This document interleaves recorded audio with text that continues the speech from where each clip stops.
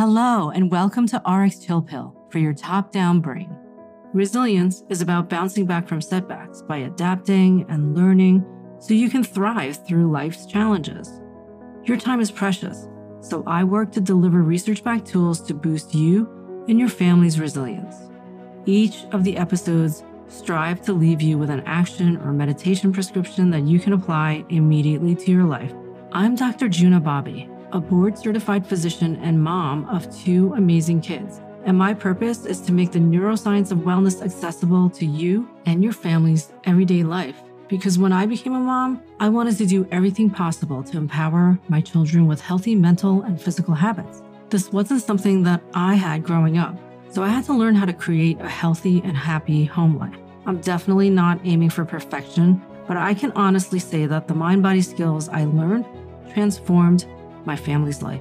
After years of training, I fully transitioned into teaching mind-body medicine, leaving one of the most prestigious private practices in New York City so I could dedicate my time to creating and teaching the science of resilience. My almost decade-long experience teaching high-performing students of all ages have now led me to the creation of my newest courses, Top Down Brain, a STEM-based digital course and planner, Plan to Soar and Soar Under Pressure for K through 12 and beyond.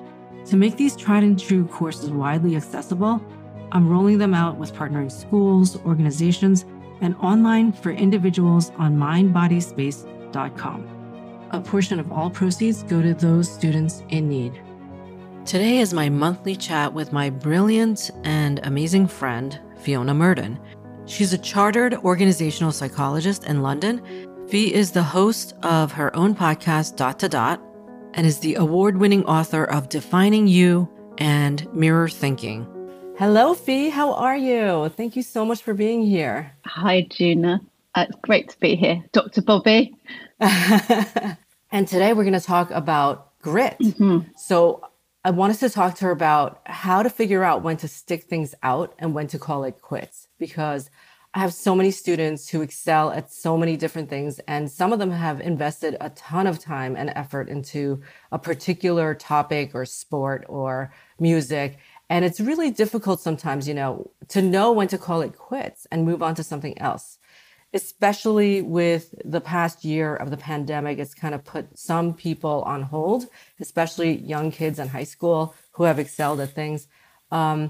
But for anyone, really, even if you're not in one particular thing, how do you know when to shift? And a lot of these young people, I'm older, and I've switched careers, but a lot of these young people feel like they're already railroaded into something, identifies them. Some of these kids have started tennis when they were 5 or cello when they were 3. So it's their entire identity. I thought that would be an interesting topic today, seeing that this is coming up for a lot of kids right now. And I think you've hit on something that's absolutely critical there. It's identity. And so we get that sense of who we are, the personal narrative. So the story we tell ourselves about ourselves, the way we construct our memories, our thoughts. And when that's disrupted, it feels like the rug's being pulled from under us. So, I give a personal example, which probably won't resonate with the younger listeners. But when I had my first daughter, I really struggled because I was no longer this career woman. Was I? Or was I a stay-at-home mum? And what did that mean? And who was I? And so I think it's with anything that you've committed a lot of time to, it becomes woven into how you see yourself. Mm-hmm. So that's definitely a massive aspect of it. And don't worry, I talk about my kids all the time to my students, even though they're like in high school. I'm like, sorry, I loved having kids, and that's why I work with you guys. I tell them about my kids all the time. It's funny that you said that, because for me, it's the other way around. I had to start, I was a physician, and then I became a conscious mom because I was older. That was just something that I've always wanted to be, a mom. And I think for me, it was more, as they became older and switching into what am I going to do with myself now for the rest, what's my purpose now? Not that you're always a mom to them, but, they become a lot more independent. So that's interesting to me that you said that. I had to go and find a whole new career. Well, I think it's really hard when you're moving out of something that's a vocation like medicine, and that Mm-hmm. you've also been led to believe that that's what you'll do by your family or by school. I mean, for me, I was going to do medicine because school thought I should, because I was good at science. Mm-hmm. And so I kept veering off because I was like, well, I love psychology. I really loved psychology. And then a physics teacher at school said, oh, no, no, no, Fiona, you need to do medicine and psychiatry. So Mm-hmm. it's this, if you're good at something, you Yes. get pushed a certain way. And Yes. so it was, she said, psychology won't be challenging enough for you. But you had enough insight to go into Well, what you loved. but I didn't, Gina. That's the point, and that's something I think it's useful to share with the youngsters that you talk to, because then I started doing, in the UK we do A levels, so 16 to 18 we choose 3 or 4 subjects, Mm-hmm. and I chose the subjects I needed to do medicine, because then we have to go straight into our choice. We don't do a major further on in our degree. We choose as soon as we start our degree. Mm. So as soon as you're 18, you're deciding what career path you're Wow. taking. Wow. And and so I was en route to do medicine and psychiatry. Mm-hmm. And I woke up one morning and I thought, I don't want to do this. My stepsister was a junior doctor. I could see what she was doing, and I thought, I'm not 110% committed to this. I'm 90% committed. Mm-hmm. So then I went and changed what I applied to, and I applied to do psychology. But again, I was taken off track, because then I went to work as a management consultant, that go and work in the city. You're at a good university, go and work for a bank, go and work in the city for a management consultancy. So again, I got taken off track. Uh-huh. And only then did I come back to psychology after 4 years. But you also So, merged those things now. well, I did merge them, but that was because I didn't want to waste. I did a business master's so postgrad in business after my undergraduate in psychology. Mm-hmm. And I didn't want to just throw that away. I'd worked in business for 4 years. So then I went and did my MSc, Master of Science, postgrad in occupational psychology, which allowed me to combine those two. But my point is that if you're good at something, which these kids that you work with are, you get pulled and pushed by expectations of the people around you all the Mm-hmm. time. And you learn what you think, and I've got inverted commas, which obviously the people can't see, but you think is what you're meant to do, and it's the best thing. And that's what's really hard, because actually what you need to be doing is listening to your inner voice. Mm-hmm.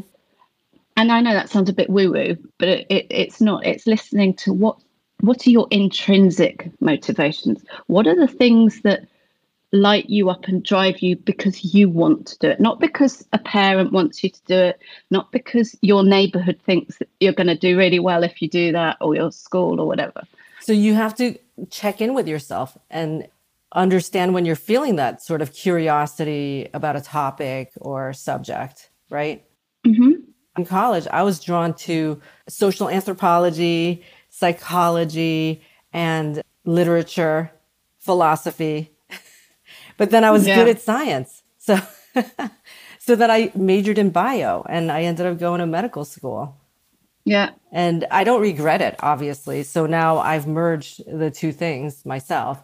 But it was a very long road, I would say. I'm not, I don't regret it, but I'm not sure which road I would take if I could give myself advice. But again, like we're talking about identity with these kids, if you start something at 3 or 5 and you're good at something and you've been constantly praised because you're gifted at that thing, and even if you're not naturally gifted, if you start at 3 to 5 and you really keep at it, you're going to be better than most people, right? If you keep at it. And so that's like a big part of their identity. It is. And I think it's hard then to work out, like you said, how to shift lanes, what to leave behind, what to build on, and what to start afresh. So what do you think about the kids in high school now who are looking to go into colleges, and they've been maybe doing one thing for a long, long time, and possibly the pandemic has made them kind of switch, or have to drop something, for example? What would you say to those kids? So say, for example, sport, like my daughter plays tennis. She's not been able to play tennis through the pandemic. It's not completely intertwined with her identity, but some of the sports scholars at her school, it really is, and it's hard. But I think it's some things you can pick back up again. But I think it's also an exploration of what do you really value? So it's thinking about what are the things that make you laugh? What are the things that make you extend that curiosity, not out of a relentless need to finish and get the top grades, but because you want to unwrap something a bit more, get under the surface of it? What are those things?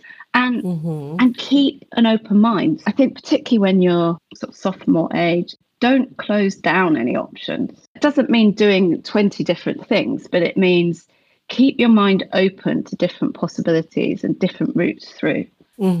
I mean, you might try 20 different things at some point, right? And then see what sticks. So when we're talking about kids who have been really invested in something, and let's say somebody is at the top of their sport or at the top of their music, or they're looking to get recruited, and, you know, they got to stick it out, right, at this point. So there is a perseverance aspect. I always say to my kids and my students, I mean, there's always that, who wrote that book? Grit. No, that's, yes, Grit. Yes, definitely Grit. You need Angela Duckworth, yeah. Grit, whose episode will be airing this month, finally. But Eat, Pray, Love. Oh, Elizabeth Gilbert. Yes, Elizabeth Gilbert. Eat, Pray, Love. She always talks about the shit sandwich or poop sandwich. Yeah. Anyway, so she talks about having to eat that sandwich. But so that's the part where you have to persevere. You have to get through it. You're going to have to play that mental game. You're going to have to work on that. It's such a mental aspect, right? Yeah. Right? Because you have that you're playing against. Yeah. It's like one-on-one. It's very intense. It's like a mental game as well. At that point, you have to understand that there's going to be a lot of unpleasantness.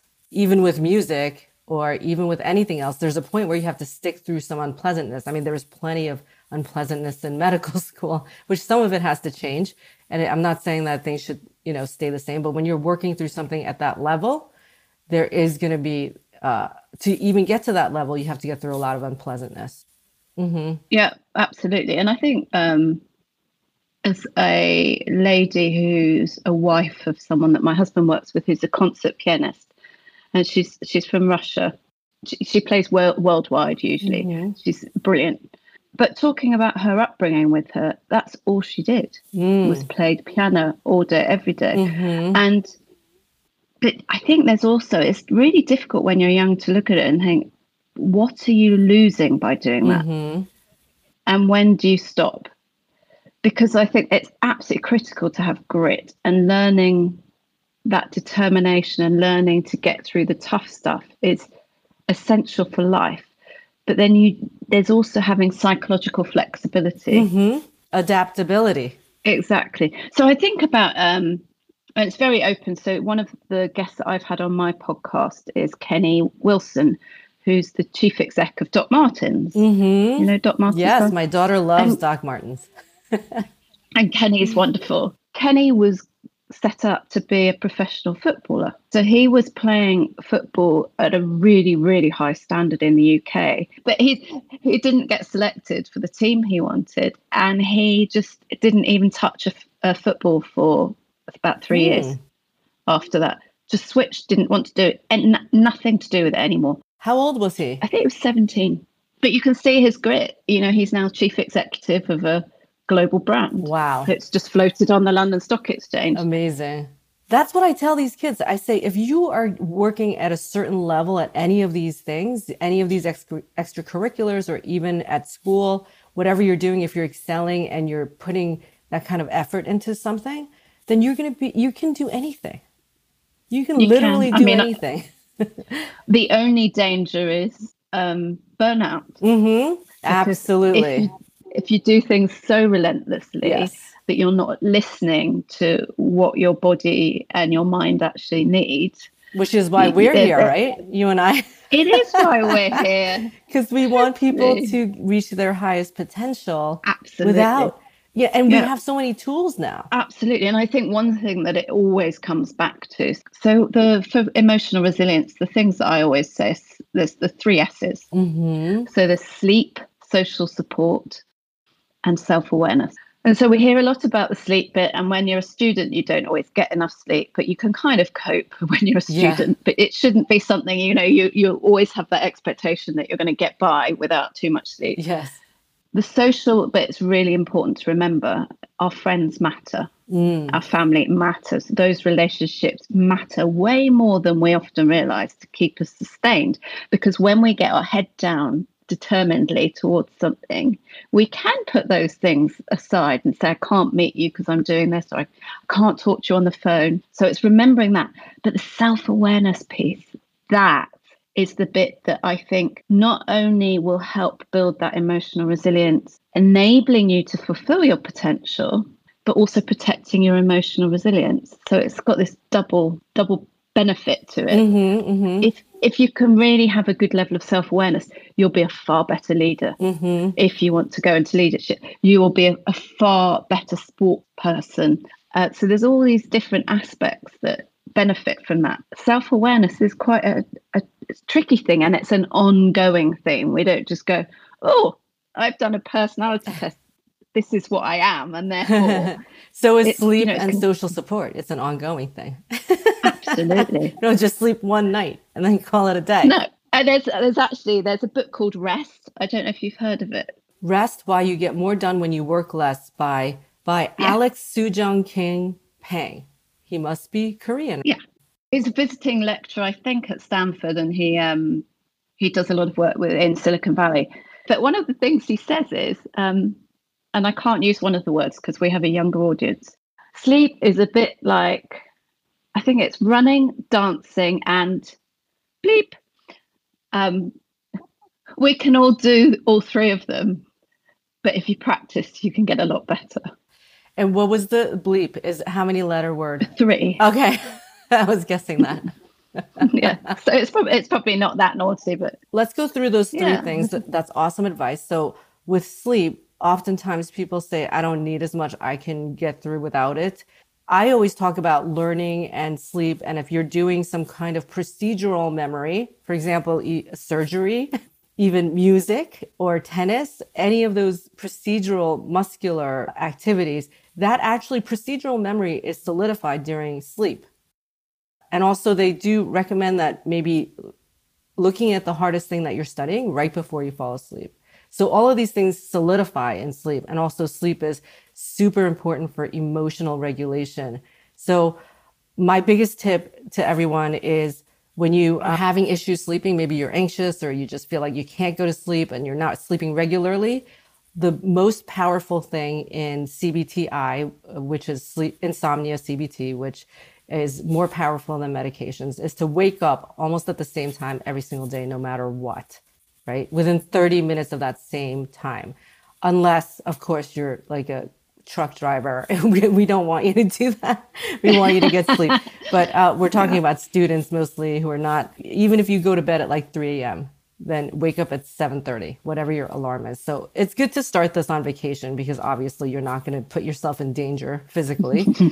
I said sleep for emotional intelligence and social emotional learning. So what kind of advice should we give them? And what are your thoughts on tips on how to stay connected socially in this time, especially for kids who are on, Snapchat or Instagram? You will, yeah.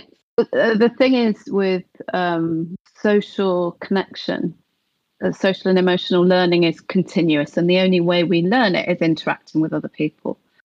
And it is a foundation to our mental well-being, but also performance. So there's a recent report published by McKinsey that says that the demand for social and emotional skills in the workplace is going to increase as artificial intelligence increases, and the demand for cognitive skills is going to decrease. And so these skills are critical on so many levels. They're not soft skills. Because AI is going to take over all the automated sort of, automatic stuff. And we as human beings at this point anyway, exactly, we're the ones who have that imagination and we can adapt to things. So it's more about adaptability. right? And being able to adapt to different situations. And Yes, empathy. okay. Mm-hmm. And empathy can actually protect against burnout as well. Practical tips. The research shows that scrolling is not great. Yeah. So scrolling through things, not great. If you're using social media, talking to people on social media, it sounds really obvious, but actually having a conversation is good. So that actually supports your mental well-being. Studies support texting. Yeah, texting. Right? Okay. Although, yeah. No, not so good. Well, the immediate response thing, that's a lot of pressure.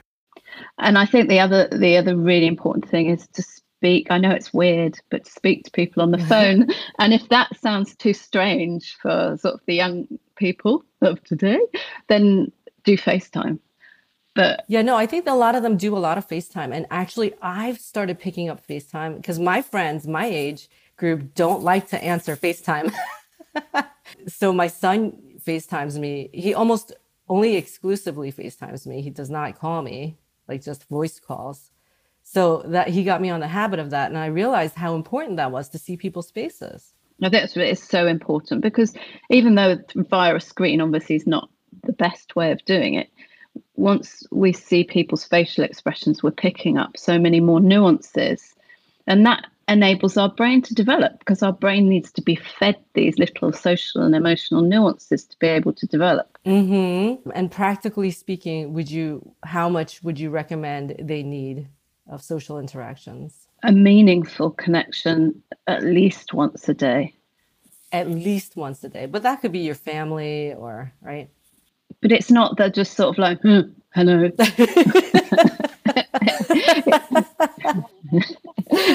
It's actually having a conversation. Okay, so sit down, have a conversation over a meal or something. Which is harder for guys when they're, young than it is for girls. I think girls often find that easier. At a certain point, yeah. Sometimes. Let's put it that way. Okay, so the third thing was self-awareness. So what self-awareness exercise can we leave the audience with today? They can go out and do this maybe once a week. So there are questions that you can ask a good friend. So say 3 questions. What makes me really animated? What makes me light up? What really irritates me? And what do I do when I'm really irritated? And can you tell when I'm tired? What does that look like? Now, they sound like really simple, obvious questions. But the thing is, you could be really surprised what people say. So my literary agent said to me one day, you get so animated when you're talking about teenagers. And I was like, do I? And she said, yes. And this was we were thinking about writing a book for teenagers following that, because I hadn't realized how passionate I was about it. And sometimes, because we have all of our emotions and all of our thoughts, it's difficult to pull out what's what, whereas other people see it, particularly things like tiredness. So if a friend says, when you get tired, you start saying blah, blah, blah, or you start, you can't find anything, or you won't answer your text messages, or these are really important signals. And by having that conversation, you can always give your friend the permission to say, will you tell me when you've noticed that I'm getting tired or I'm getting low? But there's also this thing around, you'll be surprised at what they say you get animated by. So do you think for teenagers or tweens, they could ask their parents this too, right? The only thing with parents is parents might say what they want to see that child. What they want you to be animated about. Okay, that's awesome advice. This was such a fun conversation. It's always fun. I love chatting to you. Okay, next time we're going to talk about sleep. Sleep. We'll talk about sleep in more detail next time. Excellent. I look forward to it. Awesome. Thank you so much, Fee. Thanks, Gina. Big virtual hugs. Big virtual hugs, yeah. That was my monthly chat with Fiona Murden. Her book, Mirror Thinking: How Role Models Make Us Human, is all about how parents, friends, teachers, relatives, even work colleagues are constantly shaping who we are. Fiona uses her experience and insight as a psychologist to empower us to leverage the mirror system to our advantage. You can shape the content of this podcast by letting me know what topics or questions you'd like to have addressed. Just go to mindbodyspace.com/podcast to opt in. When you opt in, you'll get special tips just for our newsletter subscribers. You can also simply email podcast at mindbodyspace.com. Subject line, podcast sign up, and just write yes. If you appreciate the content and want to help, the absolute best thing you can do is to share. Text or email your friends, share on social media a link to your favorite episode. Good old-fashioned talking works too. Please share this podcast with all your friends, family, coworkers, anyone who believes in the scientific method and are curious about natural ways to boost performance, health, mental, and physical resilience for themselves or their kids. Thank you so much. And until next time, this is Dr. Juna wishing you and your family wellness.